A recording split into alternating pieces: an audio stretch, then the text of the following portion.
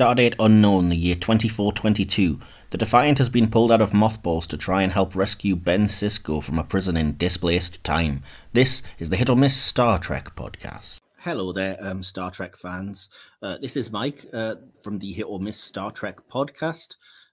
Just to let you know some little behind the scenes things here, we record these podcasts a couple of weeks in advance, primarily because I am the sole person who has to sort of edit them and get everything together. So you would probably have noticed a little bit of a delay when it comes to sort of current news and things. But we did not want to let this moment pass at time of recording and miss this opportunity, particularly as we're going to be reviewing an episode of Deep Space Nine this week, to say we wanted to extend our deep sympathies at the loss of the amazing Louise Fletcher. It's a sad loss to the movie and Star Trek communities. She was, to paraphrase one of her Deep Space Nine producers, she was Grace personified. And I do think it's incredible. Again, I can't remember who I saw on Twitter post this, but somebody did say it's incredible to think that Kai Wynn only appeared in 14 episodes of the 170 odd DS9. Her influence and presence were stronger than that. Louise also obviously won an Academy Award for playing Nurse Ratched in One Flew Over the Cuckoo's Nest.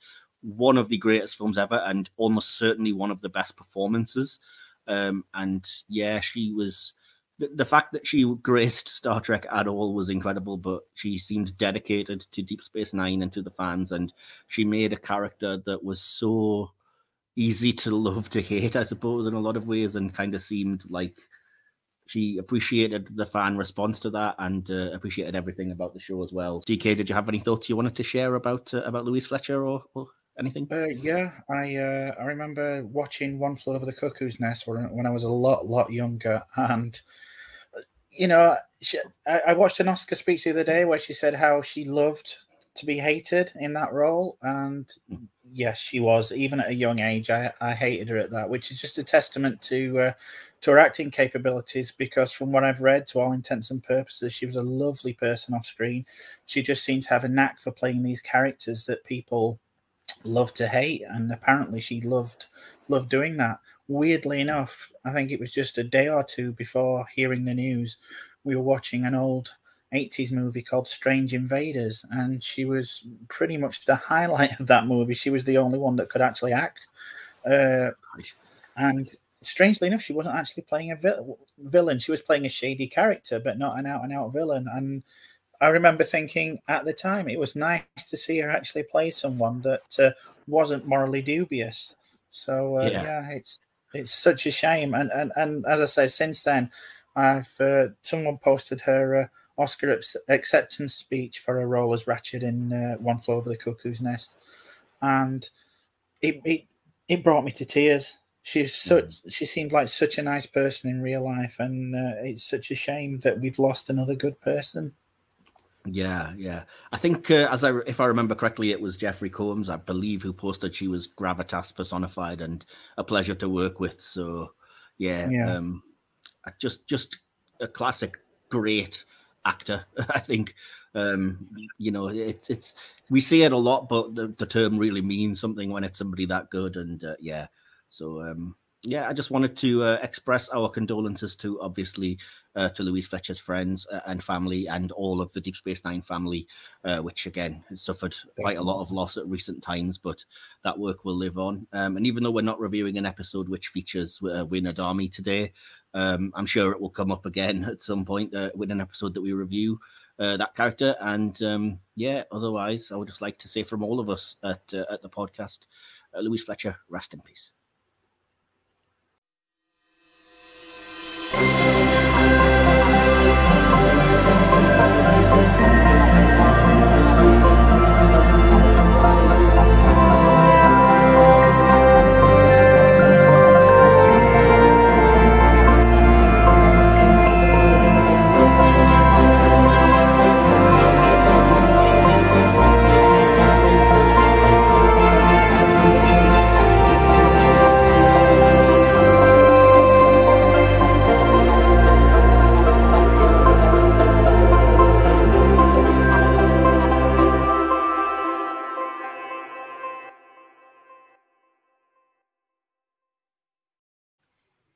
Welcome back, Star Trek and podcast fans, to the Hit or Miss Star Trek podcast, and to the next episode in this, our third season, the time travel themed season.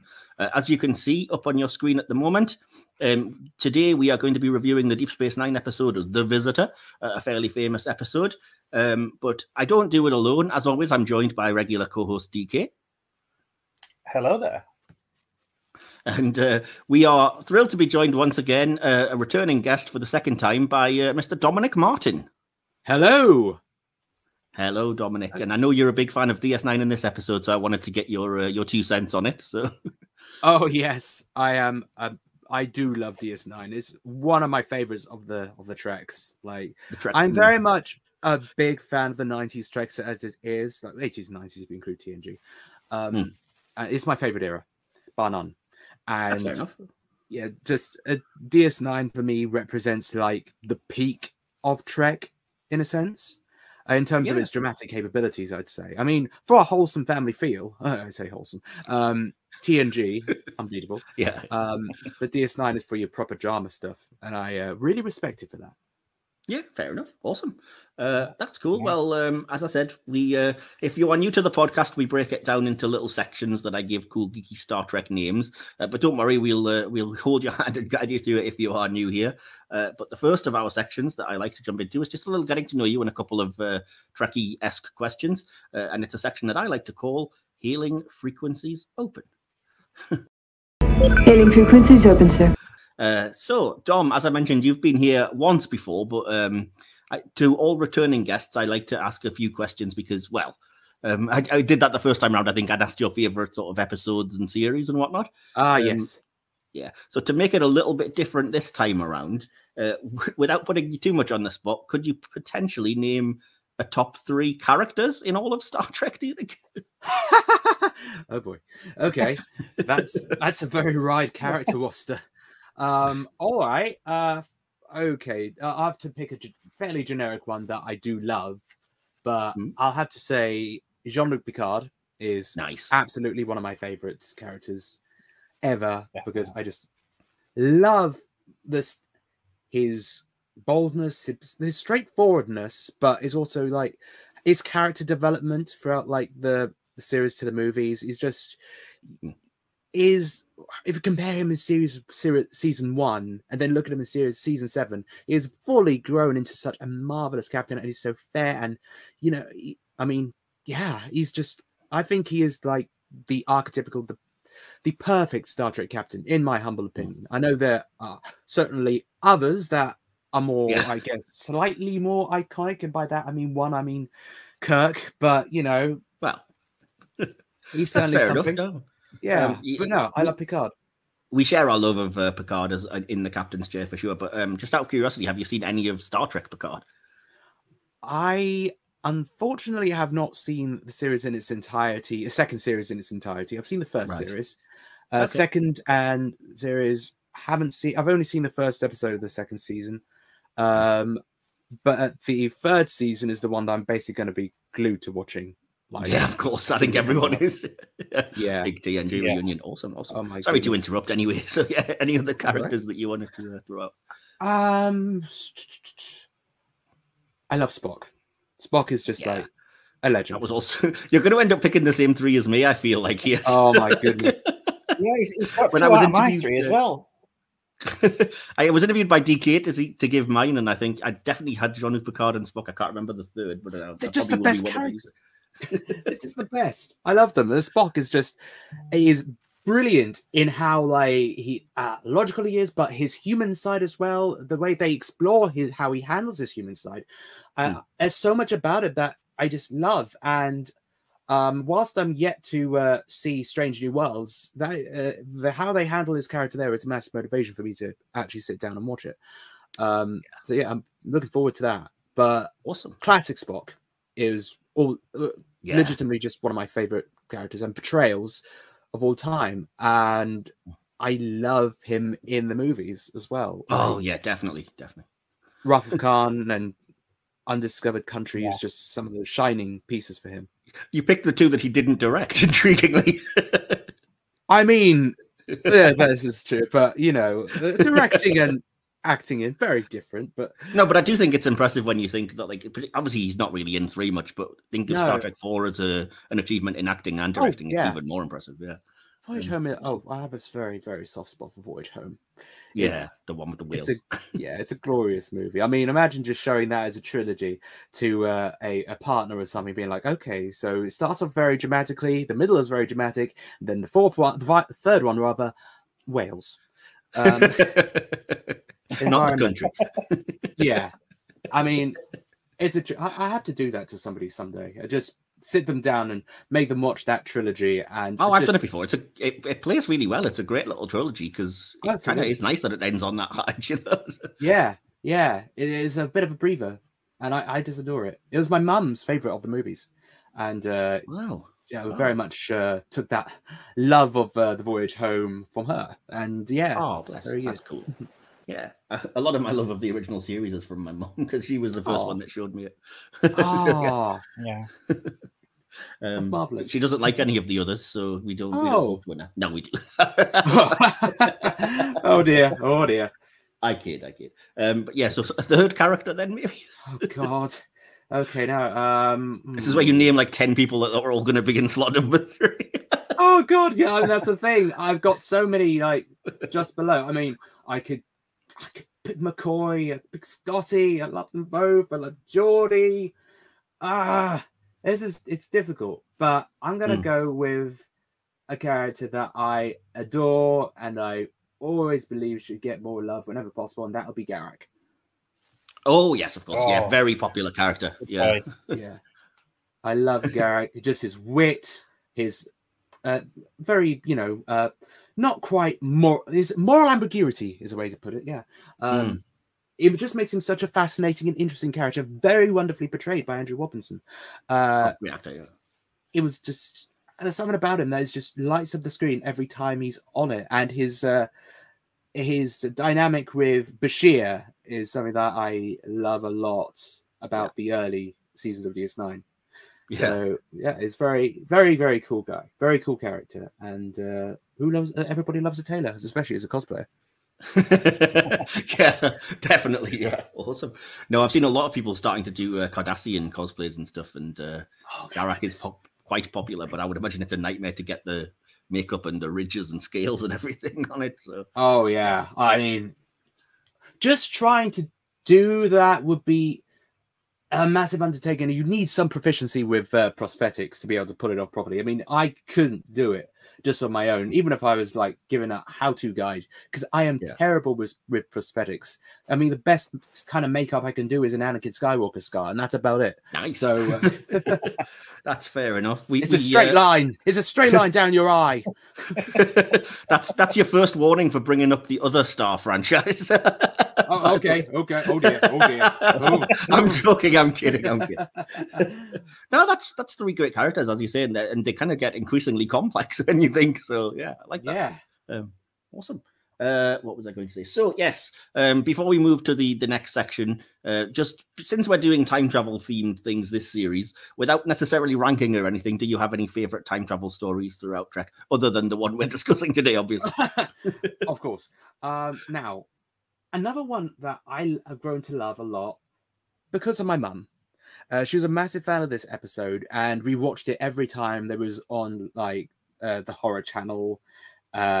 And that would be City on the Edge of Forever. Oh yes, we're reviewing that in literally the next episode. Oh my goodness, nice. Yeah, I'm making Will watch it because he's seen like 5 episodes of Trek total, and I'm waiting to hit him with that one because it's probably my favorite all-time Trek. So. That is my favorite all-time Trek episode. Also, it is absolutely incredible, isn't it? It's just Joan Collins, wonderful. I know, right? Incredible. Yeah, absolutely. Oh yeah, we'll be saying plenty about that because I've already started making the notes and stuff for the next episode. So brilliant. Lots to say about that, definitely.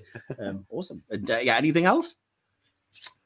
Obviously, Voyage Home. Now I think about it, would count. Yeah, that's true. Voyage Home would count as well. I mean, but I was just trying to think through what appeals. Oh, there is. What's it called? I can't remember the title. It's the one where they go to the slightly not quite present but slightly future in DS9.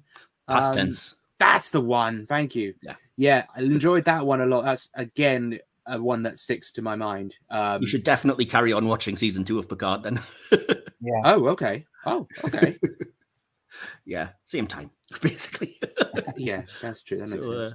Lots of nice Easter egg references that are they're not really spoilers because it's kind of Easter eggs if you like those DS9 episodes. Like, oh, I recognize that location or that prop or that bit of set, and it's just a nice way of tying it all together, I think. So yeah. That's another shred of motivation. Yeah, definitely.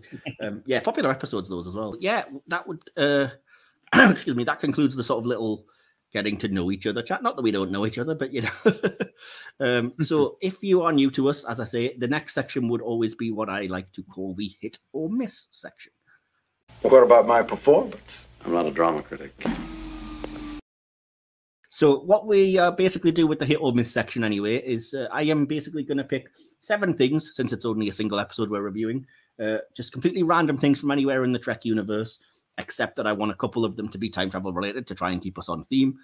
Nobody knows that's in here other than me what they're going to be, so it'll be the first time DK and Dom have heard what these things are.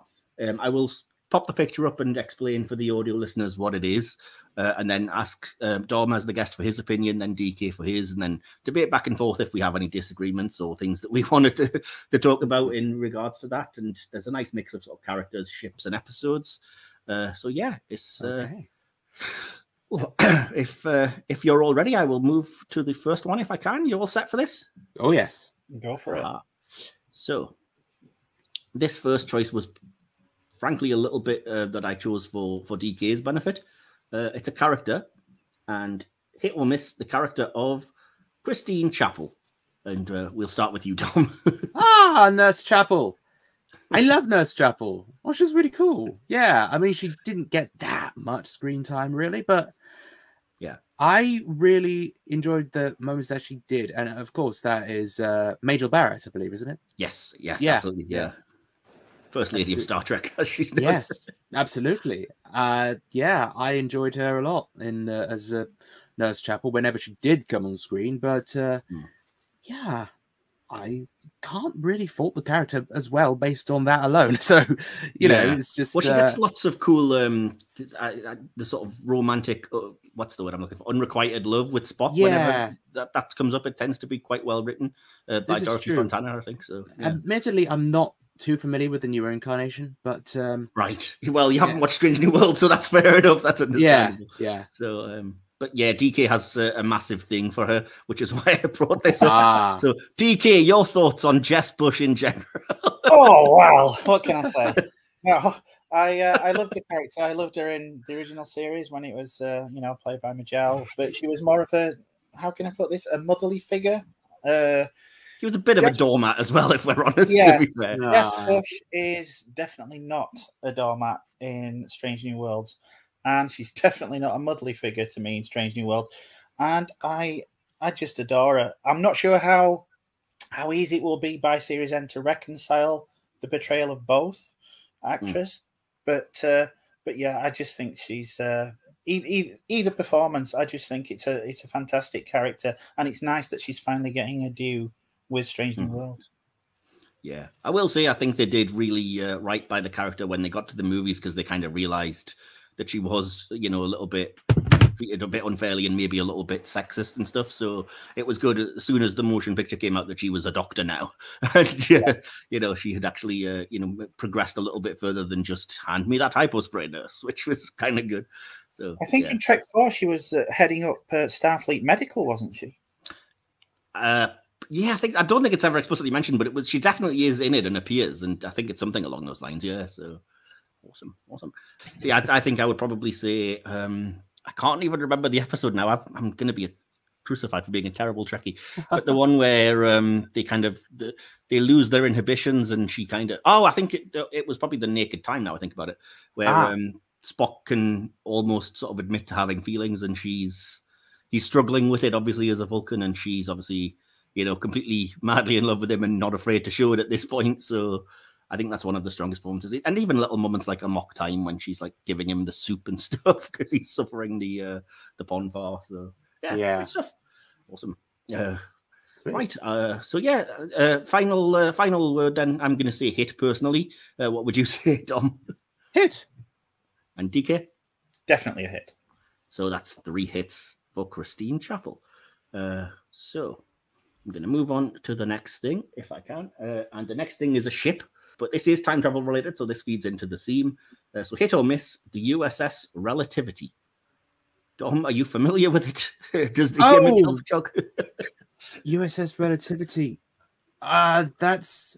Oh, my goodness. That's from Voyager, isn't it? Is it Voyager? It is. It was in the episode called Relativity, but it only appeared that once. So yeah, I can barely remember that episode, but I just knew it was Voyager. But I can't. Yeah, I mean, it's an all right design. But I can't think of anything notable to say about this except it's aerodynamic. Yeah, well, it travels in time, so and travels in time, so it's basically a bloated TARDIS. I was just going to say it kind of is a slightly uglier TARDIS, but yeah, that's fair. I mean, there's nothing all that memorable to say about it other than it travels through time and it looks kind of it's aerodynamic looking. So, yeah. What about you, DK? Any thoughts on the Relativity? Wasn't this captained by the actor Bruce McGill? It was playing Braxton, returning from Future's End.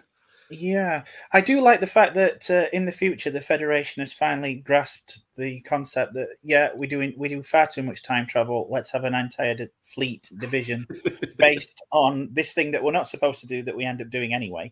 I like it. I would like to see more from this kind of series of ships. It would be nice to have them introduced maybe again in Strange New Worlds. I can't see Disco having done it because Discovery tends to avoid time travel. I think now that they kind of have to. So. Yeah. I like it. Yeah, definitely.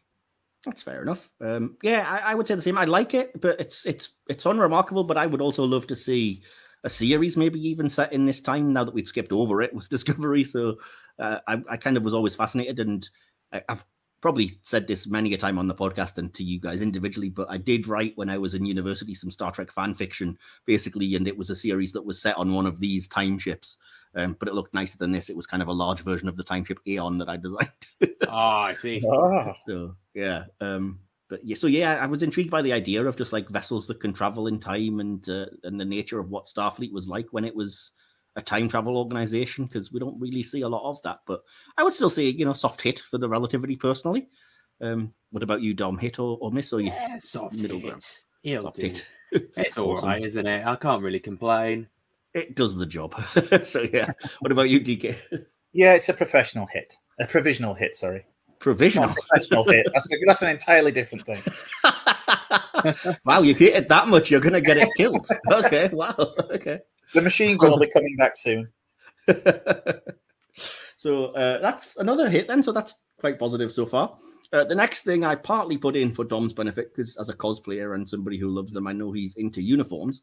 And it is specifically hit or miss the lower decks uniforms. There we go. The lower decks uniforms. Dom, thoughts?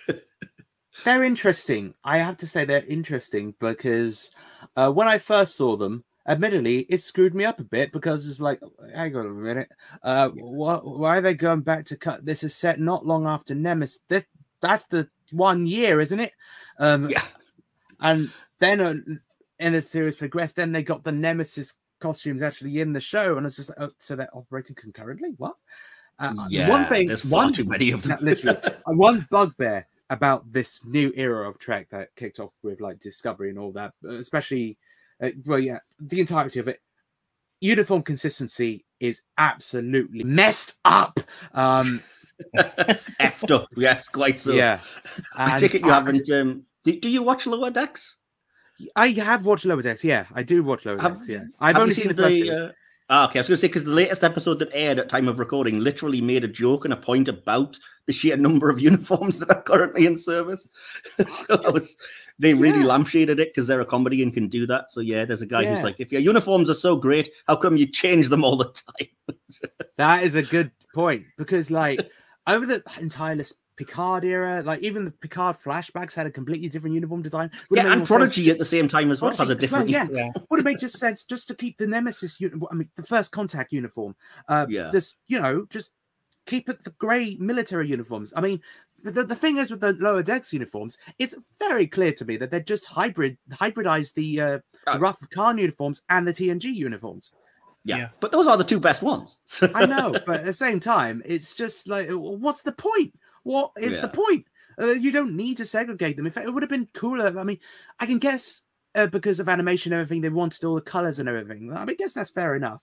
But, you know, it comes a point where it's too many uniforms. And it feels like the consistency just starts to go out of window. I mean, now it was tolerable in like the TNG stroke Voyager DS9 era, where both the DS9 uniforms and the TNG uniforms were existing concurrently.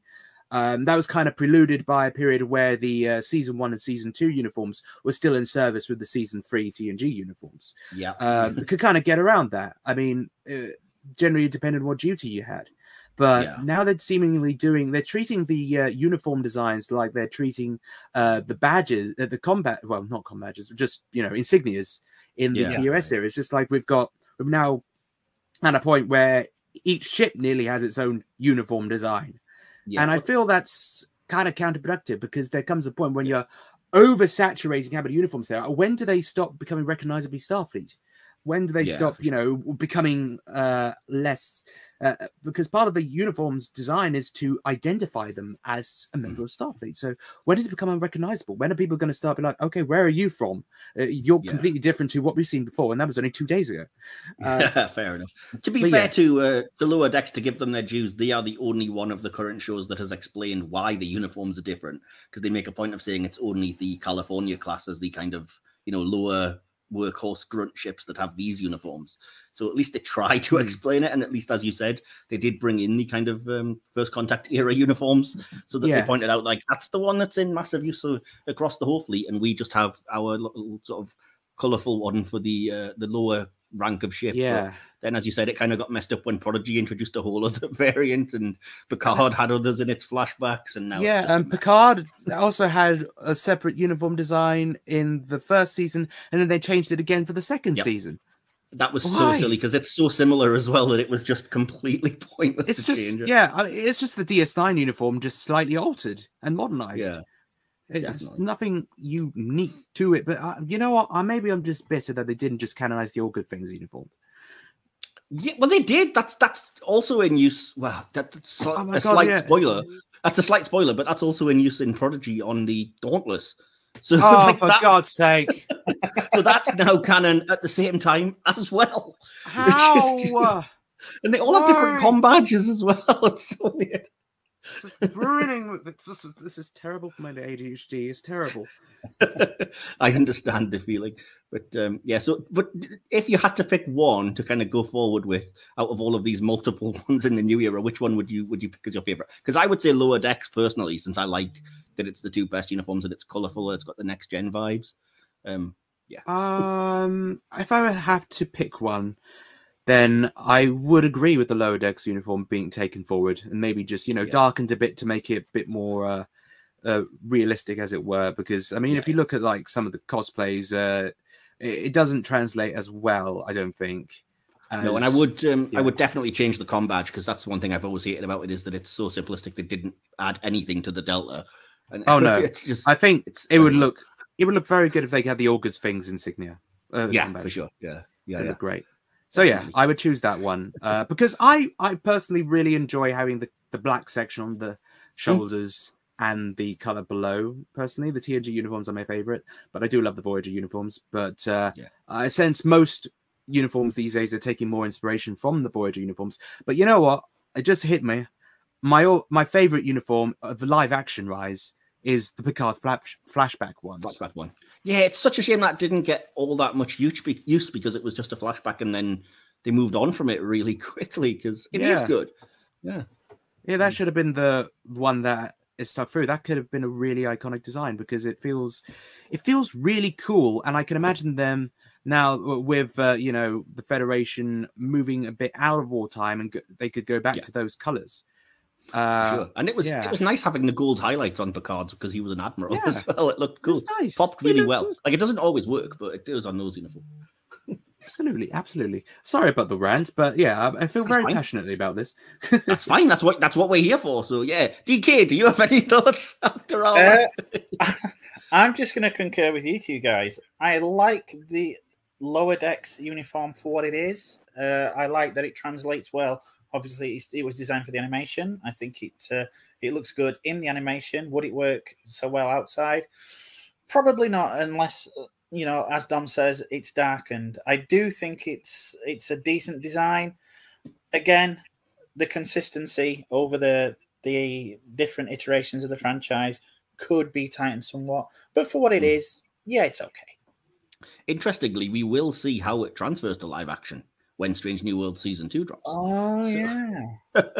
So yeah, if anybody's unaware, there's a crossover event between Lower Decks and Strange New World. What? Oh, okay. Oh, wow. Okay, that's going to be interesting. How are they going to balance the tones?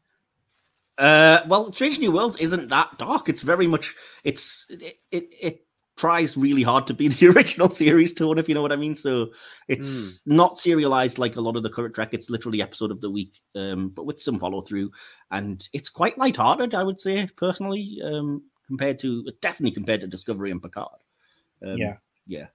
That's, I think, why a lot of people really love it, because they see it as a return to that kind of optimistic spirit of exploration, fun Trek, So, but yeah, I think it'll fit. It would fit better there than any of the other series, except maybe Prodigy. So, yeah.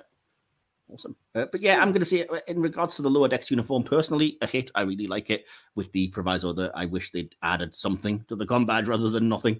What about you, Tom? Sorry, what was the question again? The signal cut out for me. Lower Decks uniforms, sorry. Would you say they're a hit or a miss? I'm going to say they were... Yeah, I'd say they're a hit for animation. Fair enough. And DK? Yeah, they're a hit for what they are. Awesome. Right, so I'll move us to the fourth thing. The next thing on the list is an episode, but it's not time travel related. And I have absolutely no idea why I picked this. So there we go. And it's a Next Gen episode. So hit or miss, Japs, the episode Darmok from Next Generation. Dom, are you familiar with the episode? And Jalad at Tanagra. Indeed. I haven't seen this episode in years, but I remember really liking it. It is one of the iconic episodes, really. It's one of extremely popular episode. God, it's been so long. I can barely remember what actually happened apart from that quote. I vaguely remember it when I watched it, probably like 5 or 6 or longer years ago. Yeah. But I think it was one of those high concept, clever episodes that Patrick Stewart really excelled in terms of selling material as well. I have no negative feeling regarding it, so therefore I assume I very much liked it. So yeah, fair enough. I'll ask DK for his opinion. DK, first of all, what did you think of the episode? I love this one. It's one of my most memorable episodes of Next Generation, as I assume it's one of everyone's most memorable episodes of Next Generation. Well, is that a dig at Dom? Apart from me, obviously. No. It's most memorable. I didn't remember it. That's because I haven't seen it in a very long time. Thanks, Docky Who. It is a really good episode, and it just makes me miss Paul Winfield all the more. Yeah, he's so good. Even in Star Trek 2 as Captain, which when I found out it's the same actor, it blew my mind. The cop from Terminator, the doomed Captain of the Reliant from Star Trek 2, and this alien from Darmok, the same actor. Bizarre. Yeah. Really good episode. Very good. Awesome. But yeah, bottom line, as I say, a fascinating, very Trek concept, very out there and unique and original. So a big hit for me. It's an episode that I love. And Dom, what about you? Which episode are we talking about? Sorry, Darmok. Sorry. I'm joking. Yeah. I'm gonna have to rewatch it now. Honestly, Shaka when the walls fell, Dom. Oh, for God's sake, man. I'm gonna hear that episode. I'm gonna hear it and just be like, Mike. What about you, DK? Well, that's a sentiment I have every day. Yeah, it's a big hit. Awesome. So we're doing really well. We haven't really come up with all that much negativity at all yet. So we'll see if that can continue, because we are back on the time travel theme, and we're back on ships, and ships that only appeared once in canon, at least. So, hit or miss the Starship Enterprise, but the Enterprise J. And do you need me to remind you about its singular appearance? I know, I remember this one. Thoughts, Tom? It's a pancake. It's a pancake with an antenna. This is it's my least favorite Enterprise design of all time. I do not like it whatsoever. It's just a strange dish that is just... I do not know. I mean, I do know. I mean, they're clearly going for in the future. Everything's a lot more different now. This isn't like anything you've seen before. When it still just looks like a flattened NX-01. Yeah, well, I think that was the point. They kind of mentioned that they were specifically trying to make it look both futuristic and tie back to the NX-01 since it was in Star Trek Enterprise, but it just doesn't fully work to do that. And no, it shouldn't try to harken back to an incredibly outdated ship design at that point in time. Exactly, that's the thing. You can see none of the other Enterprise evolutions in it. No, but it tries to. Yeah, anyway. And I mean, no, I really don't like it. It just, and another bugbear is that, like, this is just tiny nitpick, but you can't see the registry number on it. Yeah. What's even more annoying is when you, if you get the model from Eagle Moss, it has the registry number on, but not the name USS Enterprise. Oh, so it God. And it doesn't have the J. It just says NCC 1701, which bugged me no end when the model came. I was like, oh, it's really not though. It's not the OG. What are you doing? Exactly. But I think it was kind of a rush job, and it was like, it'll appear for a little bit, so they didn't give too much thought to it, which is a shame. But yeah, I'll give my thoughts in a second. But what about you, DK? Did either of you have one of those Fisher-Price record players when you were a kid? Oh my God. It's a Fisher-Price record player from the look of it. It's just a little bumps. It probably plays a little Star Trek theme if you put on a player. My God. No, I don't like it. As you know, I play a lot of Star Trek Online, and every so often I see one of these in action, and you look at it and you just think, how can that possibly work?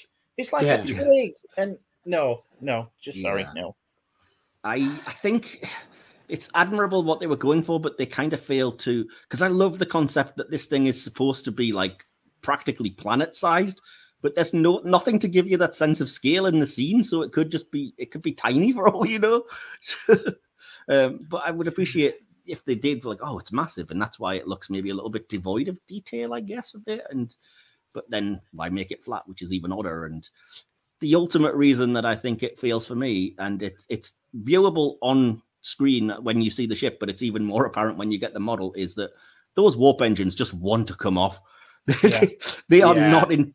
They are so spindly and fragile that I got the model, put it in a cupboard somewhere, and was like, "I'm never touching you again," because as soon as I touch you, those nacelles are gone. They're coming straight off.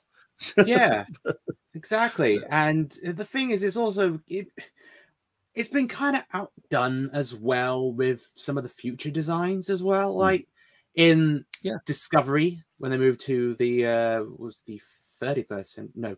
What was it? 32nd, I think. 32nd, yeah.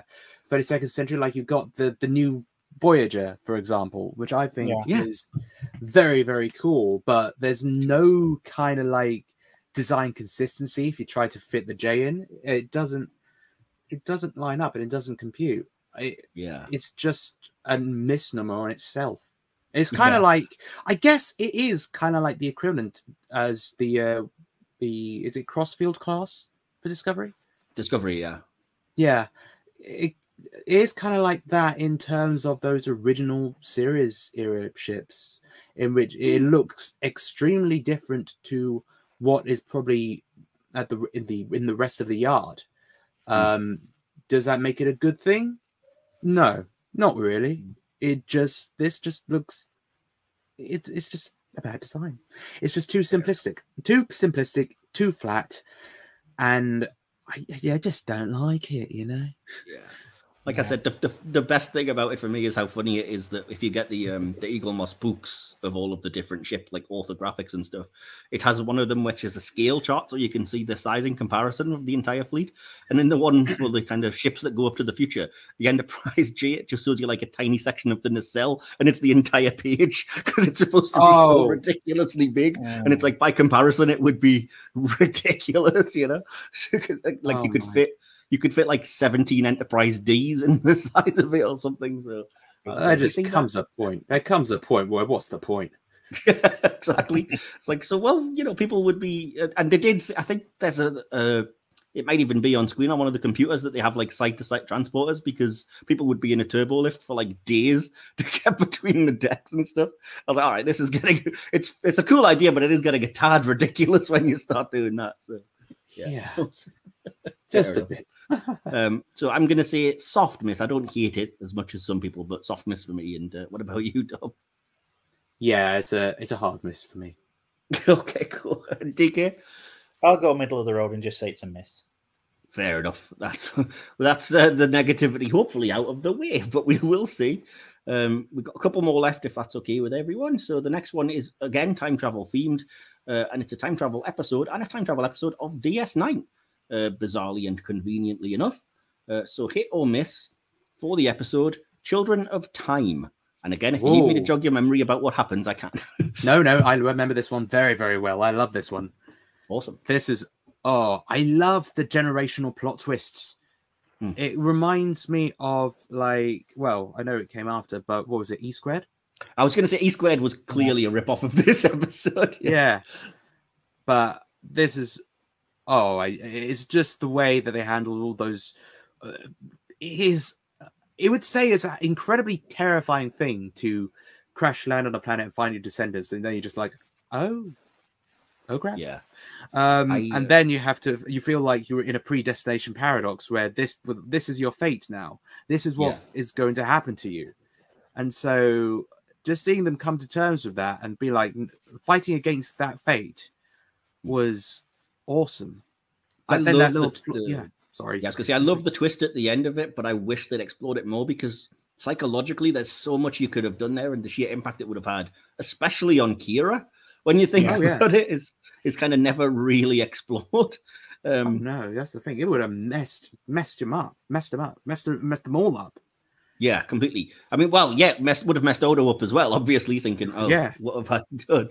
But especially Kira, for like, it's kind of my fault in a manner of speaking that these people are doomed to, I guess die, not exist, whatever you want to call it, if we're quibbling. But so yeah, but I like that they ultimately decided to go ahead and have the accident and stuff, but then were foiled by an outside influence, and it was just a fascinating twist. And anyway, sorry, I interrupted you, Tom. You were saying? Oh, it's okay. Yeah, it's, as you're saying, it's just a fascinating twist but it was just remarkable seeing like Worf with the sort of pseudo Klingons that were being formed.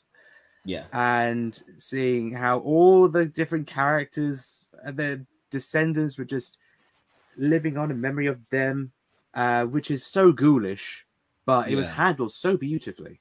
Yeah. And even, as you said, weird things like seeing like the trill spots on Dax's descendants and stuff, so that you were like, this really is kind of weird, isn't it? So, yeah. DK, what about you? Your thoughts on Children of Time? Yeah, I remember really enjoying this one. Like you said, the twist, didn't see that coming. It would have been nice to maybe have this as a two-parter, explore it a little more. I would have. I always like it when they go into little avenues like this. And yeah, I remember really enjoying it. Cool. Yeah, well, I've kind of given my thoughts already. I interrupted Dom to give them, so yeah, I think it's really good. It's underrated in my opinion, and it's one of the better explorations of time travel and this idea of, as Dom said, a predestination paradox and the effects you can have, because you're left with, I guess, the ultimate Kobayashi Maru, ultimate no-win scenario, where it's, free yourself and go to live on your life, or have the accident and, keep your descendants alive. So yeah. But yeah, and like I said, even though it seems obvious in retrospect, the idea that the decision was taken out of their hands ultimately, I think, really works. So for me, I think it's a massive hit. What about you, Dom? Yeah, absolutely a big hit. I love this episode, and it's definitely one of my favorite of the time travel ones that I'm glad that you brought up, because when you brought up the question earlier, I was thinking about them going back in time, not forward. So yeah, this is really cool. It's a really, really good episode, and definitely one of those that I would definitely rewatch on a regular occasion. Awesome. DK, what about you? Yeah, it's a third hit from me. Awesome. Well, I've got one more then, and this is just a random character that I threw in because I wanted to bring Deep Space Nine into the occasion again. Again, not particularly time travel related or anything, but hit or miss the character of Joseph Sisko. And we'll start with you, Dom. Oh, I love Joseph. It's like a proper, a proper dad, a proper granddad. I love him, and is exceptionally well performed. And you just feel the family bond between Sisko and him. It's so wholesome, and they just so much care between those two. Whenever he comes up, it's always a joy to see him there, and it's always interesting. I really like him, and yeah, I would love to taste one of his delightful dishes in his restaurant. It was nice that Lower Deck showed that his restaurant still exists. Yeah, I thought they were all white hot. Yes, Ketracel white hot sauce, indeed. So, what about you, DK? What are your thoughts? I love it. It was great to see Brock Peters again, and as Dom says, you can feel the familial bond through the TV. It was great to watch Avery Brooks and Brock play against each other. Love him. I think he's a great character. Definitely, and I personally love the idea that, a bit like Spock's father, he wasn't fussed about Sisko joining Starfleet, but unlike Sarek, he was way supportive of it anyway. But he still has the odd dig every now and then. So one of the lines I always remember is, "Oh, are things really as bad as the news service claims? Maybe worse. Oh, you didn't raise me to be a liar. I raised you to be a chef for all the good it did me." That's the kind of conversation you could just imagine having with your parents. Like, all right, Dad, I didn't go to the career you wanted, whatever. Yeah. But so it's such a good character, and just the idea of the Creole kitchen and stuff. Like, where did they come up with the idea that he would be a chef and a professional one at that and be really good? And like I said, he has the grandfatherly wisdom at times of stress as well. And I just love the episodes that he's in Homefront and Paradise Lost specifically, when he's talking to him about, "You're confused, you're seeing shapeshifters everywhere, man. It's not a conspiracy." And yeah, love it. So Dom, hit or miss for the character then, if that's not redundant. Absolutely obvious hit. Awesome. DK? A definite hit. Awesome. And yeah, massive hit for me as well. Like all the Sisko family, really. So yeah, brilliant. That's so that concludes the hit or miss section with mostly positives, except the Enterprise J, which can apparently get in the bin. So we are going to move on now to our next section, which will be the analysis of the episode, and I will begin the analysis.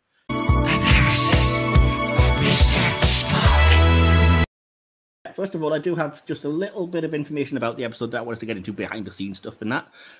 So apologies if it's a bit dry, but if you have any thoughts on it, feel free to chime in, because I just thought some of it was a bit interesting. The writer of the episode, Michael Taylor, apparently based the concept on a famous story of a fan visiting the reclusive writer J.D. Salinger for a 1980 interview, and it was apparently just a high school student who simply turned up at his door, which I didn't know about, but that's pretty impressive. Oh, wow. That's very impressive. Yeah, for sure. And well done, that person, for just getting an interview with J.D. Salinger. I mean, I dread to think how they got the address. Well, best not overthink that. Yeah. So, yeah. The illustrator John Eves based the design for Jake's house on the Haunted Mansion in Disneyland, which I'd never picked up on. My goodness. Never Yeah. Tony Todd, as we know, also portrayed Worf's brother Kern, and was cast as the older Jake after it was deemed too difficult to make 17-year-old Sir Rock Lofton appear to be in his 70s. Todd reprised the role of Kern later in the 4th season of DS9 in the episode Sons of Morg, and Todd commented, "I really felt blessed that I was able to do 2 different roles on DS9 this year, which may or may not be a small feat." So there we go. This next fact that I just found out when researching this episode, and it blew my mind that I didn't know it until now. Rachel Robinson, who played Melanie, the titular visitor of the episode, is the daughter of Andrew Robinson, who played Garak. No way. I had no idea either. Now, when you know that, I looked and I was like, yeah, there is a sort of familial resemblance there now you mention it. So, oh my God. That's weird, so cool. I mean, wow. This is where you flash up the star saying, "The more you know." Kind of missed the trick by not calling her Kirsty. Why? I don't get it. No, that's a reference to Andrew Robinson Hellraiser. Yeah. Oh, okay, cool. I should have thought that. Anyway, but yeah, related to what Dom was saying earlier, the future uniforms and com badges worn in this episode were reused from All Good Things. Costume designer Robert Blackman commented that the time frame was similar, so it was considered appropriate to reuse. To which I say, yes, tell that to the new track people. Yeah, absolutely. Good God. The shot in the upper pylon with Jake staring out into space and Kira approaching from behind to comfort him seems to predict the final shot of the entire series in What You Leave Behind. The only difference is that the shot in the final episode is from outside the station and this is from inside. Despite the difference in camera position, however, the blocking of the actors is very similar. So that's one of those weird things that's just presumably a coincidence, but like, yeah, weird. Yeah.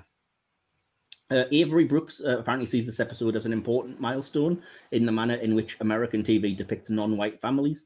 Speaking of the relationship between Sisko and his son Jake, Brooks said, "I'm glad that relationship is there. It is, even in the most naive mind, a sin of omission that we have not looked at this side of people raising their children in other television shows and having some cultural resonance other than that of white Americans. It's something that we have to see more often, the relationship of a brown man and his son, because historically that's not how it began in this country for brown families who didn't have the freedom of their own will and volition, let alone the ability to hold their families together." So, strong agree, but not that I'm particularly qualified to say it. But I think it's really nice that being people of color is not really relevant. It's just a familial relationship that goes forward and is as important as any other. So, did you guys have any thoughts on any of those talking points anyway, or behind the scenes info?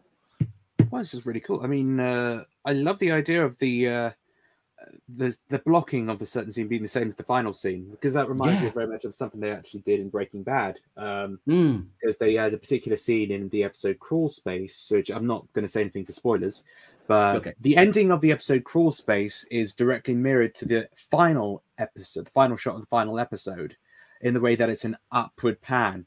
And it very much works stylistically because it represents a certain theme of the series. But I love that sort of thing. Cinematography is a low key love of mine, so I just find bits like that really, really interesting. That's and of course, Avery Brooks saying about turning point for Black families again is really significant because it really was like a lot of the shows and stuff had a bit of a focus of the whole, there was the whole absentee father thing, which was very much something that had been addressed in shows like The Fresh Prince of Bel-Air and all that. And it was very much a stereotype. However, this put a whole new dimension on that sort of thing. And it's like a father trying. It's almost like a metaphor of a father trying his best to be there for his son, as opposed to the other way around. Yeah. Oh, 100%. And I'm sure I'll get into that as we talk about the episode for sure. Because, like I said, it would be ignorant to say it doesn't matter and it could be any family. But because it is important that it is, like you said, people of color that are involved in this. But at the same time, like I said, it's a very relatable emotion, I think. Not least because, everybody has a family.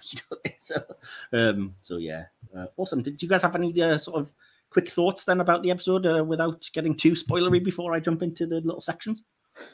I just think this is a masterclass of performance for both Avery and Tony. I just think they both performed extraordinarily well, even with Avery's limited screen time. He sold the desperation, for sure, and Tony just sold the weariness. Like, I love Tony Todd; he's a fantastic actor. He's honestly one of the Trek's highlights. Along with what's his name from? He played Zephram Cochrane. Oh, James Cromwell. That's the one. Yeah, he's one of those stalwart type actors that have made multiple appearances in Trek, but each time they make it fresh. Yeah, for sure. Oh, there's a few like that. Vaughn Armstrong, I think, and a few others that have appeared in multiple roles. Yes. And obviously Jeffrey Combs, most famously. So. Awesome. Well, what I do then, as I said, we used to do it chronologically, but that just became a mess. So we break it down into little sections like writing and plot and directions, or I do for my notes. But it doesn't matter if we pop around throughout where the episode, especially if it's a timey-wimey one like this anyway. If we want to bring up something that happens later on in the episode and whatnot, we assume the audience have seen the episode. So, spoilers if you haven't, maybe go watch it. It's only 45 minutes before you listen to this. But so I had a few thoughts, and I just jump in if there's anything you wanted to kind of counter or disagree or anything you wanted to add. So about the writing and the plot, it occurred to me when the episode started that I hadn't realized before the narrative is kind of partly about stories, in that Jake's a writer and he's struggling to write and stuff, and it presents itself very much like a sort of fireside ghost story in the opening, which might be why the whole Haunted Mansion theme came into it. And it is technically a ghost story because Cisco is haunting Jake throughout his life. So I was like, I wonder if anybody's ever made that link, or if that's just me. I mean, by establishing it as told by old Jake from the start, it creates a kind of feeling of melancholy automatically. I mean, in some shows it'd just be a cheap trick, but in this it really gets to the core of what they're trying to do. So the next thing I'd noted is just that the subspace inversion of the wormhole that they're going to see is complete technobabble nonsense, but meh, who cares? It's just, it could have been anything. They just have to get them there. So. Yeah. I love Ben Sisko. Anytime he's just a good supportive father, I love it. But I love the kind of Ferris Bueller-esque advice to Jake as a writer, where it's like, if you want to write about life, you've got to, look up and experience it every now and then, and not let it pass you by. So. And that's very resonant as the episode goes on. Very good advice, yeah. There's a few too many coincidences for me at the very start when they kind of, again, it doesn't hugely matter. We just need to get Cisco to have the accident. But I was like, at one point they say, oh no, this is affecting the warp core for some reason. And I was like, ooh, script writing 101, you never put the line for some reason. That's that's akin to, Palpatine is alive somehow. Somehow he returned. Yeah. Yeah, exactly. How? So I was like, could have done better than that, surely. But yeah, coupled with that, the fact that like everything seemed to go wrong, like the warp core ejection system was offline, and then I just have to ask myself, why exactly is the captain doing an engineer's job? And I just made the note, Scotty would have never. He would never have let Kirk get his hands dirty down there. Absolutely not. I didn't really make any note of what the dialogue was, but I thought there was some really great dialogue in the memorial scene for Cisco, particularly Kira talking about he was more than just a friend, he was the emissary of the prophets. And I found it very powerful when older Jake sort of says he didn't feel right giving his own eulogy because there would have been too much left out that he couldn't say. And I was like, wow, lines like that really do hit home, don't they? So, and related to that, I was already quite emotional off the back of it, but then little things like people being nice, like Morn giving Jake a little pat on the shoulder, and then Quark being nice and like, no, don't worry about it. No, go and use the holosuite. I was like, oh, it's too much. I mean, it's so out of character for Quark anyway, and drives home just how lost they know Jake to be. And I think it's very subtle, but it comes across as incredibly touching. I think so. Yeah, definitely. I think so for sure. Yeah, awesome. I did like that the story sort of went out of its way to give reasons why Jake really shouldn't stay, and yet show that he's obsessed with doing so because, well, as he says, and I think absolute props to Sir Lofton, who doesn't get a lot to do in the episode because he's not playing the older version, but the scene in which he basically breaks down to Kira that it's all that he thinks he has left of his dad, and this was just a ruined husk when we first got here, and if I leave, I wouldn't have anything left of him. I think was a brilliant, fantastic sort of breakdown scene, and likewise when kind of Cisco appears for the first time and he has to take him to sickbay and sort of feels the guilt of, I gave up on you, I shouldn't have done that. Really powerful stuff, especially for a 17-year-old, which just makes me simultaneously envious and a little bit peeved that he's that good at that young of an age and hasn't had that much work since. Oh man, it's true. Yeah.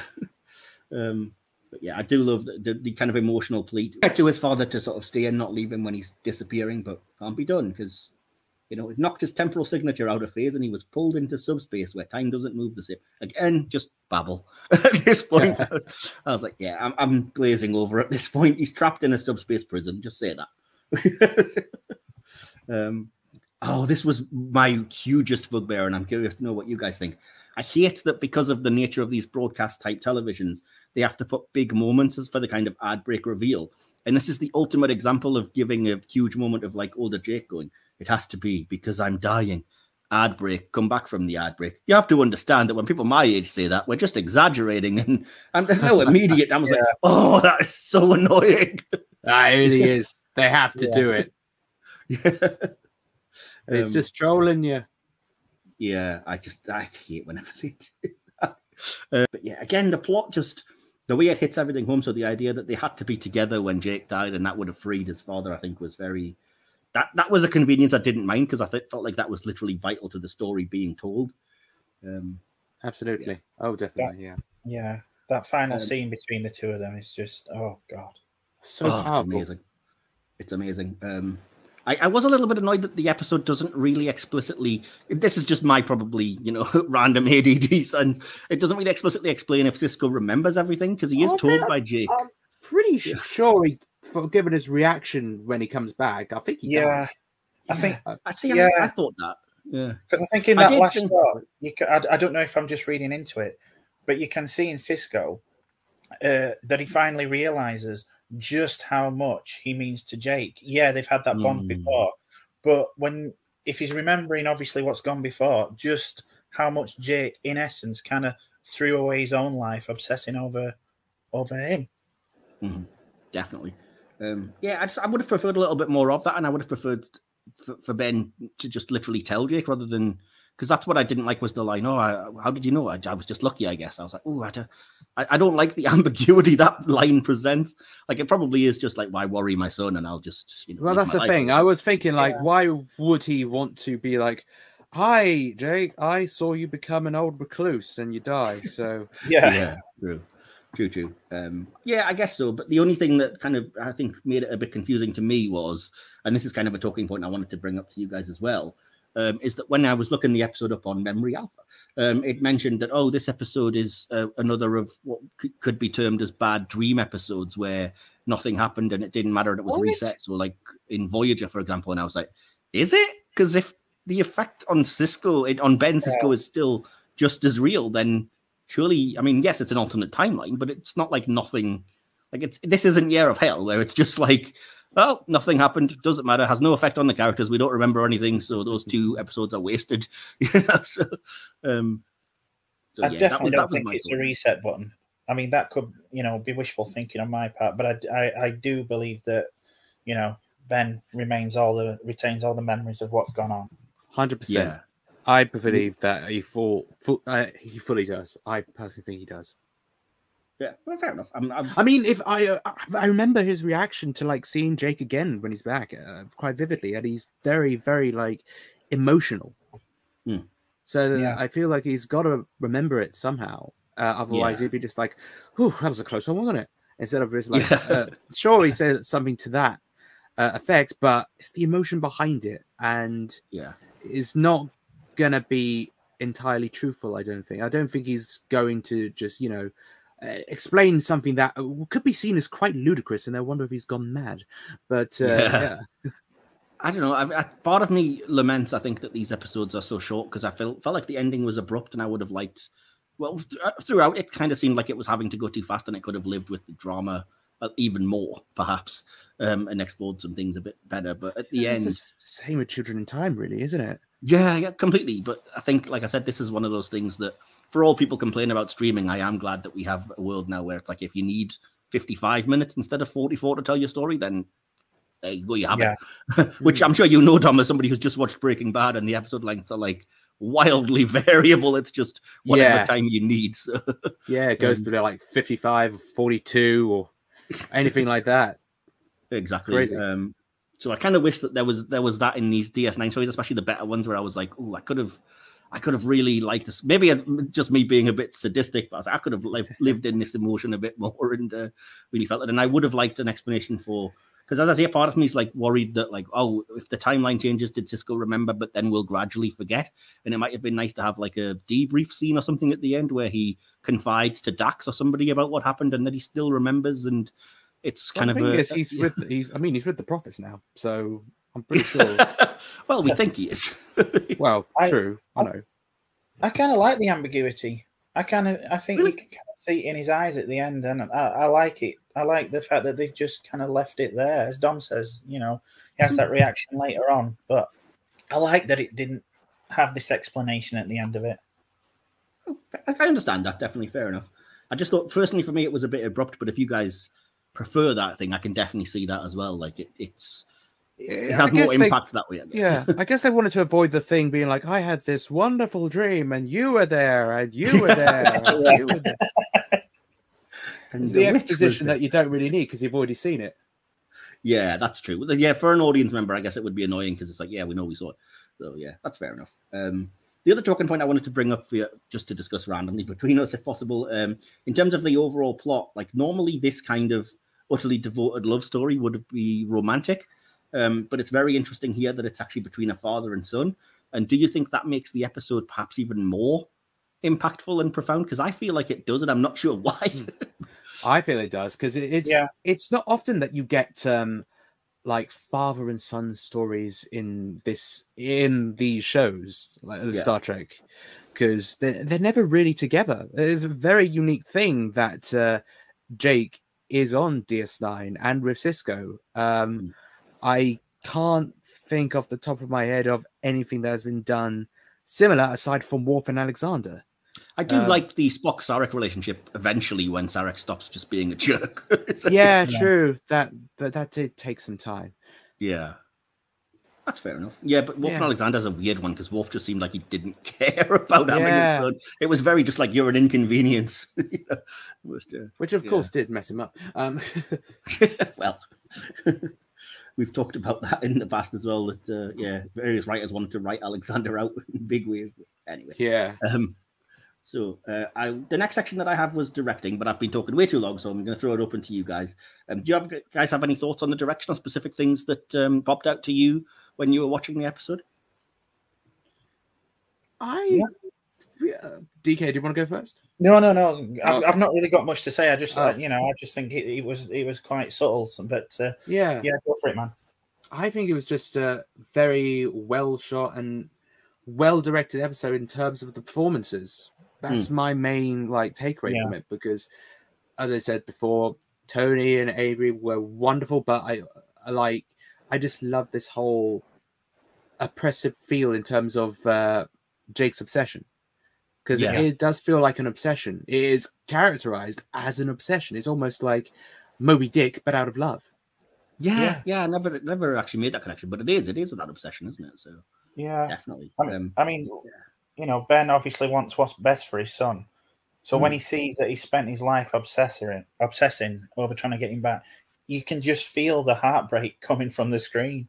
Definitely. Yeah. And I would take slight issue with that and say that when you say obviously Ben wants the best for his son, I don't think it's necessarily that obvious, and I think it's important that we do see that, because that's one of my favorite things about the episode is that Ben Cisco is to all intents and purposes dying, being ripped from reality or whatever, and he never once thinks of himself. He's always asking Jake, like, what did you do? What have I missed? Have you got grandkids yet? Who's this woman you're with? And go and live your life. Don't worry about me. And I'm like, I'm not sure I would personally be that selfless. I don't think I could either. I'd be like, I would just get me out of here. Exactly, yeah. I don't know. I mean, I don't personally have any children, but I think me neither. Once you've got kids, you are, you do put them first in all things. That's what I take. That's what you think. I 100% agree. Obviously that is, that's the ideal. But I do think, related to what Don was saying, it is no small thing that it shows that, because that's not the kind of, and it's not even related to sort of the people of color thing or anything. It's just that relationships between parents and children in that era, I think you didn't tend to see them that much. And so when you did, it was always all the more powerful. Like that famous kind of Uncle Phil and Will Smith scene. It's just like, actual men showing genuine affection for each other. What is this? Because it was very kind of, the 90s was still very much like, men do not show emotion. We have stiff upper lip and we move on. And it was nice to see different things like that, like, genuine men caring for each other because they're related. So, I think they handled the familial aspect in Deep Space Nine fantastically for what little time that they did have. I mean, you look at the other, obvious family connection in Star Trek at that point, which was, Bev and Wesley. This is everything that wasn't, and I'm so glad. Yeah, that's true. Yeah, they never did do anything with that either when you think about it. And she didn't seem bothered when he just left the ship. No, and this is why I like the Siscos. They actually do seem to care about each other, whereas Beverly, oh, for sure. Wesley's gone. Oh well. Or even Wesley in season 2 when his mum's gone. And it's like, well, why are you still on the ship? And I'm still here. I want to train. Like, there's no way you wouldn't just go with your mum, dude. But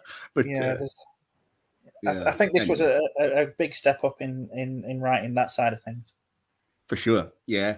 And little moments, as I said, there's one in this episode, but I think it's peppered throughout DS9. So little things like Ben giving Jake like fatherly advice, a little goes a long way. Like, just live your life, be a good writer. I'm going to support you. And I loved all of that. So, but related to the direction specifically, I kind of just again piggybacking off what Dom was saying. Sorry, I did think the direction of the characters, to me, it very much put me in mind of like a play, because it was very sort of contained and it was focusing on the emotion rather than doing anything too flashy whenever there was a scene between like Avery and Tony Todd mainly. And I was like, this could easily just be transferred to a stage and you would be feeling the emotion live in person. But on the other side of that, there were some also really incredible scene transitions that I noticed.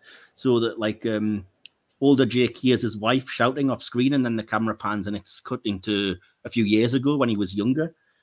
Or breaking the cup, and then that being, when Ben appeared in the past, so that one thing transitions to another really well, and it kind of keeps it feeling like it has the flow of a story, and it never jars you that like, hang on, where are we here in the timeline? So yeah.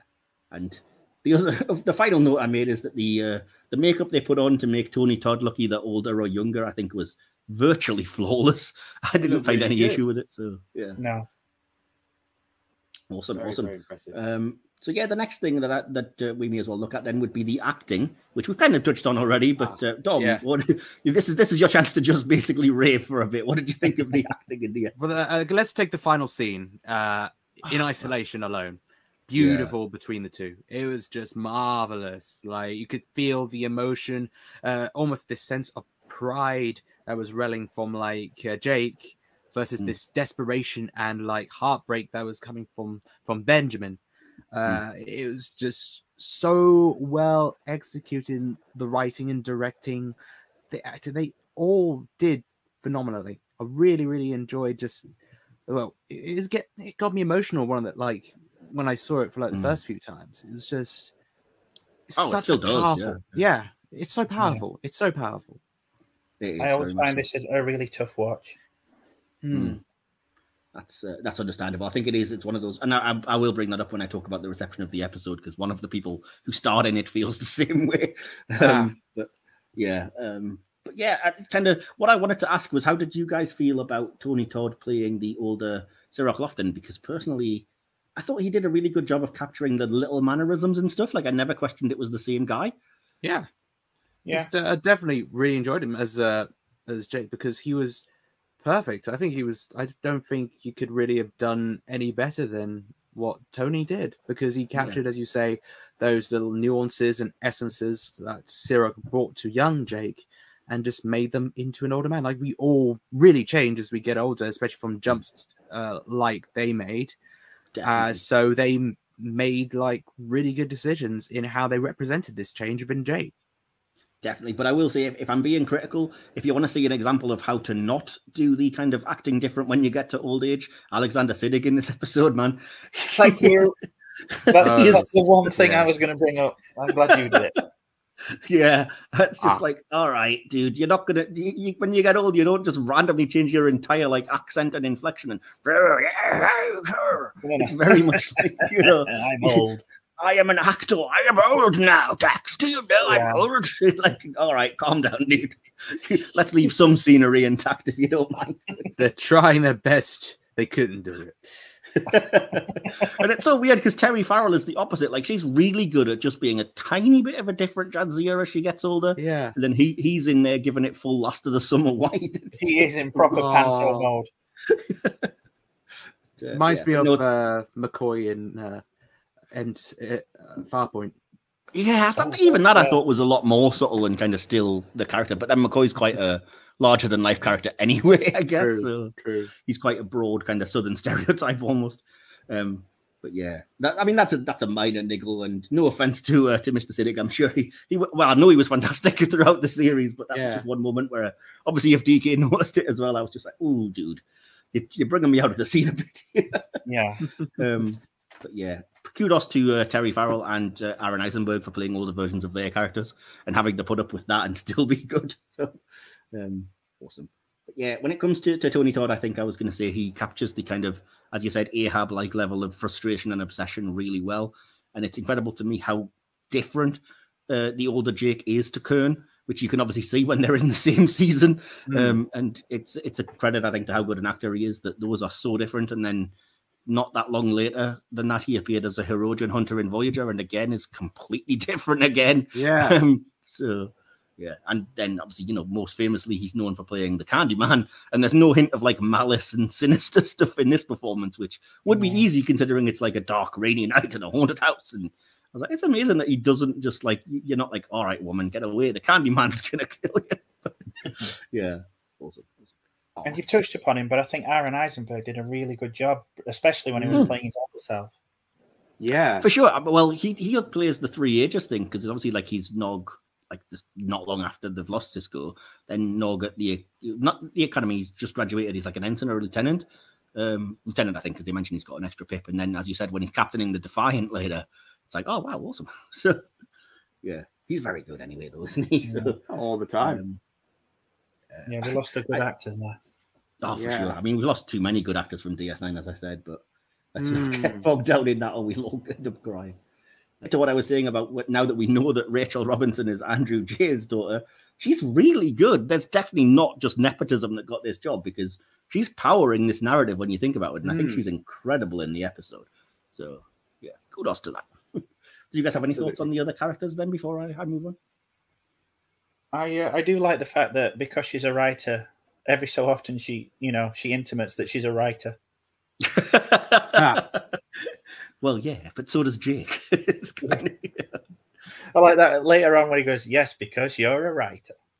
Because you're a writer. Yeah, exactly. Writer. I love that she like, oh, can I please take this, your first copy with written notes? No, you bloody can't. You can take a copy like everyone else. Oh my goodness. Spark analysis. Right, so the next thing we will do then is, if you're unfamiliar, because we've only started doing it recently, we always go around and ask your favorite character moment and line from the episode. And I always feel bad because I keep forgetting to mention this to the guests, and they're very on the spot. But fine. Dom, we'll come to you last to give you a chance to think. But DK, I'll come to you first. Who's your favorite character in the episode?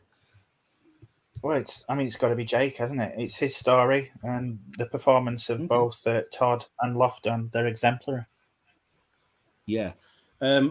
See, I said it probably should be Jake, but for me, it's actually Ben, because like I said, I just adore that he remains selfless and unashamedly devoted to his son and ensuring that he has a good life. And there's something very powerful about that, and it's kind of, in a very emotional and sad episode, it's kind of hopeful in that Star Trek way. Like, I hope that somebody that would feel that way for me, So that's why I went with Ben Sisko rather than Jake. So what about you, Dom? It's between the Siskos, obviously. Yeah, I think that's. I love how just Ben's small appearances are just so poignant, but I love just seeing the the degradation, as it were, of Jake as he just falls into the obsessive trap. I would say probably Jake, because it is a very good character study in that regard. Yeah, I can understand that. That makes sense. And like in terms of line, I'd say is one of the last bits that he says before the reset, and like, we're going to get a second chance, something along those lines, because it shows kind of like this is all it was for. He spent all his time trying to bring his dad back, but not even as such. It became more of a mission of saving his younger self from that fate. Yeah, that he is saving his younger self from the life that he has been forced to lead.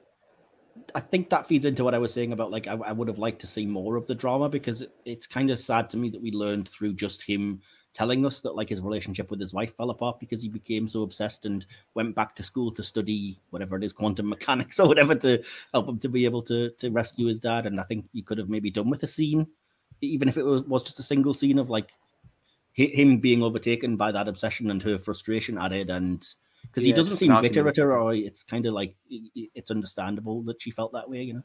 Might have just been a case of he lost, interest and she left. Yeah, absolutely, yeah. But yeah, there was something there maybe to be explored, but that's neither here nor there, I guess. So, what about you, DK? Do you have a favorite line from the episode? Well, I think you've touched upon it earlier. It's the I'm no writer, but if I were, it seems to me I'd want to poke my head up every once in a while and take a look around, see what's going on. It's life, Jake. You can miss it if you don't open your eyes. Life moves pretty fast. If you don't stop and look around every once in a while, you might miss it. Yeah, I'm really amazed Jake didn't go, yes, Dad, I watched Ferris Bueller's Day Off as well.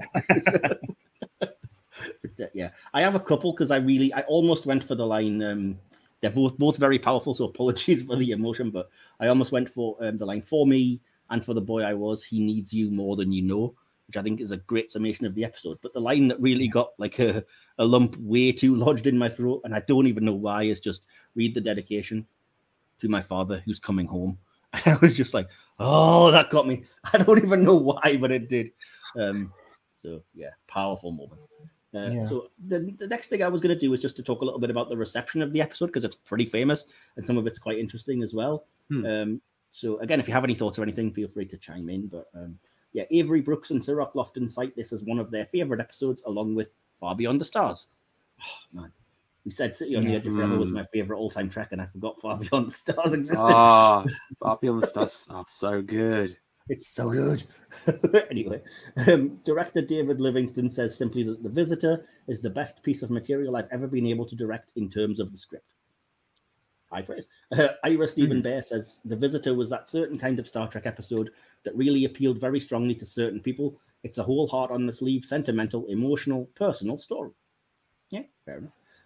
Producer Steve Oster enthuses, it was wonderfully written, wonderfully performed, but I think everyone was surprised at the audience reaction. No one expected it to have the emotional impact that it did. Oh, that's interesting. So, in a 1996 issue of TV Guide, it was voted the best Star Trek show ever. TV Guide called this result a shocker, surprised that apparently the least popular incarnation of Star Trek produced the most popular show. I'm sorry, but DS9 pretty much came out on top of the people I asked for their favorite franchise. Yeah, I'm pretty sure. I do think it's gained more popularity as the years have gone on. Yeah, I guess it's developed the cult following in extreme after it ended. But I always thought it was very popular, at least more popular than Voyager was at the time. Oh, definitely. Voyager took a kicking, which always upset me a bit because I love that series personally. But I think every series took a bit of a slating. Yeah, because Enterprise did as well. But then again, Enterprise's first two seasons weren't great. Yeah. Well, I mean, Next Gen didn't it? Oh, Next Gen's first series was it's a miracle it got recommissioned. Yeah, exactly. Yeah, Code of Honor really should have been enough to just stop it from existing forever, to be honest. Yeah. Where was I? TV Guide ranked this as the 10th best Star Trek episode for their celebration of the franchise's 30th anniversary, and their reviewer wrote, easily Deep Space Nine's finest hour and the most haunting, heartfelt Trek installment ever. I'm sorry, but Deep Space Nine's finest hour, when Far Beyond the Stars and It's Only a Paper Moon exist? Calm down. I kind of place them all alongside each other. You would. Get off the fence, DK. I'm joking. I'm kidding. No. Yeah. As I was alluding to earlier, in 2020, Sirach Lofton commented, all these years later, you know what's going to happen. You know what it's about. I've read the script. It's been 25 years, but yet still I'm dripping tears watching this episode. I can't make myself not feel these emotions. Yeah, Sirach, you are not wrong. Yeah. So yeah, it's kind of amazing that Stars that I met on somebody that acted in it and knows the script and everything, but I think it's powerful enough to justify that. So awesome. Right, so we will eventually go to the conclusions and things, but before that, I do have some audience interaction this week. I put out on Twitter, what did people think of this episode? And there's some interesting, I think, back and forth. So without any further ado, we are going to go to the section that I call Subspace Communications. Incoming transmission. So yeah, I asked what people thought of The Visitor. At Crafty Peaches says, I like how it showcased love, specifically love between the Cisco men and love for Jake by everyone on DS9. I felt conflicted about Jake giving up living his life to get his dad back, but it worked, so it wasn't a waste. Yeah, I can imagine if it hadn't worked, that would have been a really depressing episode. Oh, God, yeah. So, at Camos Mills says, I like the episode. A sad yet happy ending really brings home Jake and Benjamin's relationship and how badly boys need their fathers. But I've always found this detail funny. And he put a little transcript of the scene where Nog mentions that Quark has his own moon finally, but Rom is with him to keep it from falling out of orbit. It's little moments that are just a bit of humour. So, yeah, I like it. At 914 Neil says, absolutely love it. More proof that the best depiction of an African-American family during the 90s wasn't The Cosby Show, but DS9. Oh, Neil. You said it, not me. Yeah. Fresh Prince was worth a look. I thought I enjoyed that. Anyway. At Alex J. Harmon says, I've always loved the episode. It's up there with Far Beyond the Stars, In the Pale Moonlight, and it's only a paper moon. At E. Kelly 1701 says, The Visitor is a deep one, as much about storytelling as it is about growing up, regret, and sacrifice. It's in the top 10 tracks of all time. At Steven Gutchu says, the only thing they got wrong was Terry Farrell's makeup, because like it's so many years later now and he doesn't look any different. So, yeah, that's fair enough. At Admiral Miyoko simply says, I love this ep. It brings me to tears. At Crafty Peaches, time back in to say also, Tony Todd is extraordinary and was perfectly cast as an elder Jake, which Tony Todd himself then retweeted because he was tagged. So, obviously seems to like the ep. Nicholas Wally, Nightstar Fury, says, I think it more than deserves its reputation, especially since it showed a family fractured by space and time and how a son was willing to move heaven and earth to get his father back, and in so doing get a second chance with his father and his extended family. And at Guy_Redshirt says, I'm not going to lie, I've seen it several times and I still cry. Aww. Dumb French rat chef with these names says, it makes you wonder if the Dominion War and all of the season 6 finale consequences are actually all Cisco's fault for not disappearing into a warp core breach forever. That's a bit harsh. Oh, brutal. That's a slightly fair point. Yeah. It's kind of fair point, yeah, because it didn't seem to happen in the alternate time. Yeah. Yeah, Jadzia was alive and everything. So. Yeah. At Hardy24 says, it's one of the most important episodes for Jake. I think it did a disservice to Sir Rock Lofton to cast someone else in it, which sparked a little bit of a debate, I think, which was probably fair. At Butterfly Sinky replied, while I agreed that Sir Rock had the talent to carry it himself, I don't know they could have convincingly made a teenager look and act 80 for most of the episode. Yeah. Hardy then changed back in. It could have been changed to 50 or 60 or whatever without really affecting the story. And then at Butterfly Slinky again replies, I still wouldn't try to make 17-year-old Sir Rock Lofton act middle-aged. Which I think is fair. I think that's fair because he was so young at the time. I think it's easier to make someone who's in their 30s look a lot older than someone who's still freshly a teenager. Yeah, for sure. And you can tell in other things as well, like their voice and everything. I don't think he could be able to lower his voice enough to convincingly do an old man. Yeah, or you would end up with Alexander Siddig's scenario. Yeah. Oh god. Anyway, this is quite a personal one, so thank you for sharing it. At Ross_McKinney just says, 10 years ago, I thought it was a decent episode. 9 years ago, it hit different for me. I lost my dad and decided to watch DS9 all over as he loved Trek. When this episode came up, I was a basket case because I'd experienced a loss. I can imagine, dude. I'm sorry about that, and thank you for sharing the story. At Neatic Bobcat says, Space Dad dadding so dang hard. Yeah. At Dwayne Griffin 62 says it's my all-time favorite Star Trek episode. So that's fair enough. And let's see what else have we got here. And finally, Andrew at the Spoilist says, in response to I put an additional prompt of, would you say this is the franchise's best time travel story? And if not, what is? And Andrew the Spoilist just says, the city on the edge of forever is everything. No further questions, which I think we've kind of established as fair play at this point. He then says, and this is going to definitely win the hot take award for this episode, because he then chimes in, if we're just talking Deep Space Nine, I think I prefer Children of Time to The Visitor. That's a hot take and a half, I think. I mean, as I said, I don't know about prefer. I think Children of Time's underrated, but yeah, fair enough. Then Tristan, your part is weak, replied, Children of Time's wonderful, we don't talk about it enough. E. Hutchinson says that Sucker Punch is just brutal. We've talked about this already because we mentioned it in the hit or miss. Yeah, one of the all-time greats is, just seems to be the consensus on The Visitor. So awesome.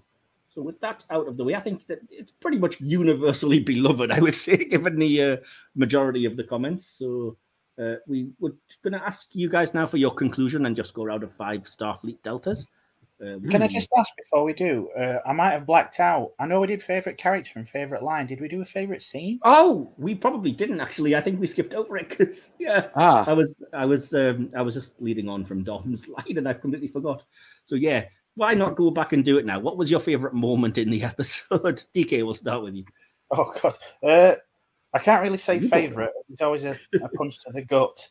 But the scene in sickbay where Ben asks Jake how he is, and Jake just breaks down crying. It just gets me every time. Yeah, very powerful. The scene that I put down was the scene where Sisko returns for the 3rd time, and Jake's married, and he's basically just dedicated to finding out about his life. And like I said, even that little bit of I still want grandkids and everything was kind of really nice for me. So that was the scene I picked. What about you, Dom? That final scene between them, absolutely amazing. Obviously, fair enough. So how do we want to do the conclusions and scores? Would you like me to go first, everyone? Yes. Yeah, go. Fair enough. Apologies again. It's going to seem like I'm reading a written statement because I am. I just said it was an undeniably powerful episode. Like the best of the genre, it uses science fiction as a springboard to tell a contained, relatable personal story, exploring human emotion, in this case, familial love, and the bond between a father or any lone parent and son.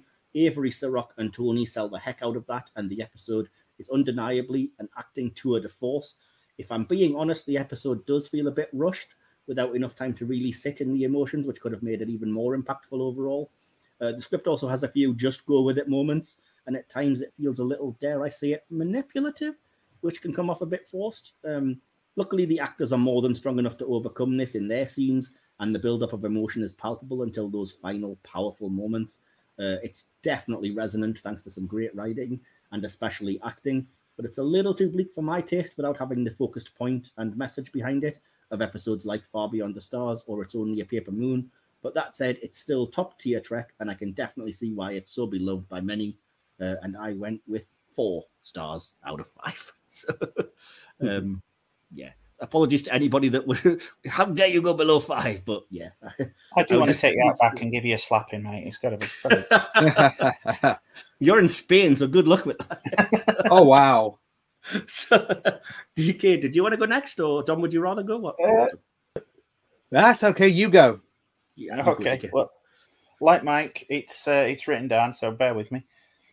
A criticism of DS9 when it began was that it was not proper Star Trek and disrespected Gene's vision.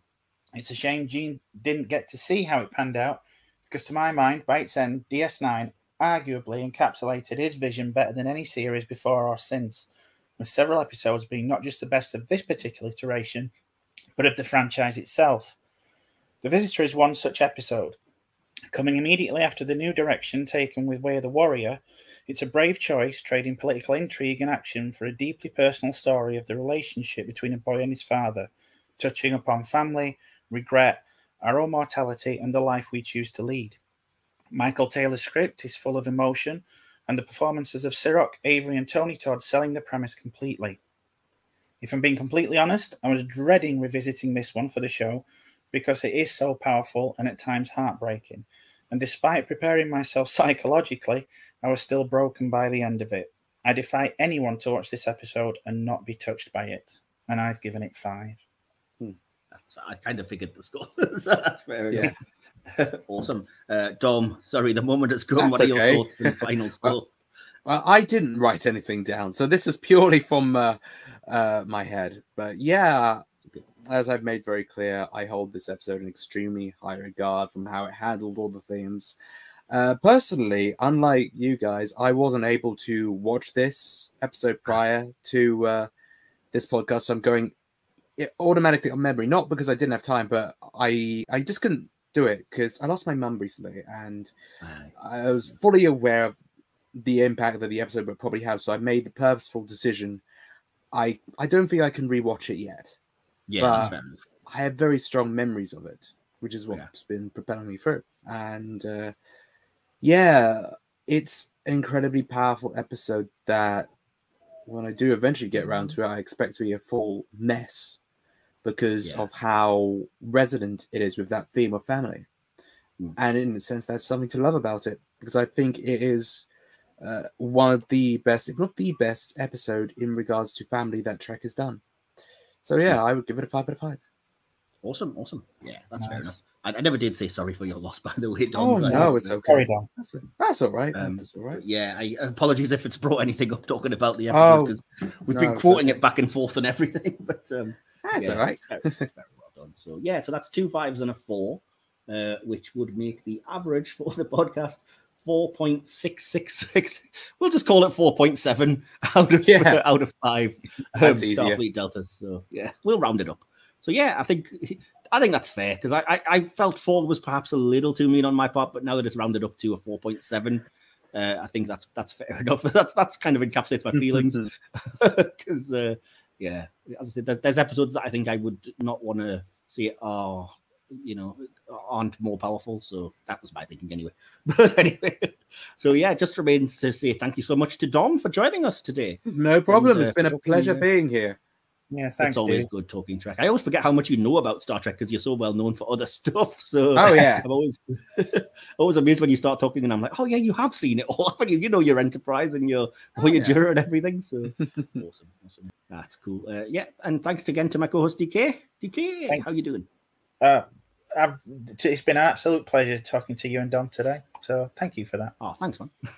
No worries. I was just here to guide the ship. So but that's fair enough. So, Dom, did you have any sort of social medias or anything coming up that you wanted to share with people? Yes. So I'm on Twitter as @DominicJGM, and you can follow me on Instagram @DominusOfTime. So those are my main social medias. Really, awesome. I don't really say much about Star Trek, but because I'm mainly Doctor Who focused. But hey, you never know. And you do have, you are, I think, working on some Doctor Who fan film. It feels like a disservice to call it fan film because it's bloody close to good to TV quality. But oh, that's very sweet. Awesome. But I'm doing that with the DW2012 YouTube channel, which is a lot of fun. Awesome. I highly recommend checking out that and the Remnants stories and everything, because it's all really impressive. So, thank you. Especially if you're a Doctor Who fan and you're kind of increasingly annoyed like I am at these long gaps between single episodes and want more content, it's always nice to find things like that. And so awesome. DK, any last words before we sign off? No, just the regular Twitter @AK Starlord, and I think everything else is in the description, isn't it, mate? It will be. That's cool. So awesome. So thanks again everyone for listening to us, and come back next week where, as I mentioned, we are going to be dealing with another powerful episode, The City on the Edge of Forever, and we're going to see what our good friend Will, who will be watching it for the very first time, makes of the episode, and will we have broken him or not? So stay tuned for that bit of intrigue. So awesome. We'll see you then, and in the meantime, remember, we are Starfleet. Live long and prosper. Live long and prosper. You have been listening to the Hit or Miss Star Trek podcast, hosted by Michael Wilson and DK. Created, produced, and edited by Michael Wilson. Additional material produced by DK. Music by Timeless Journey. More information can be found at soundcloud.com/Timeless Journey. The Hit or Miss Star Trek podcast is based on an idea by Michael Wilson and Will Templar. Follow the podcast on Twitter @HomeTrek, on Instagram @Home Star Trek Podcast, or look for the Hit or Miss Star Trek Podcast under Facebook groups. Links to all our social media accounts and more are in this episode's description. This podcast is available on YouTube or wherever you get your podcasts. Just look for Silver Screen Hit or Miss Star Trek. This has been a Mike's Podcast production. Copyright 2022. Thank you for listening.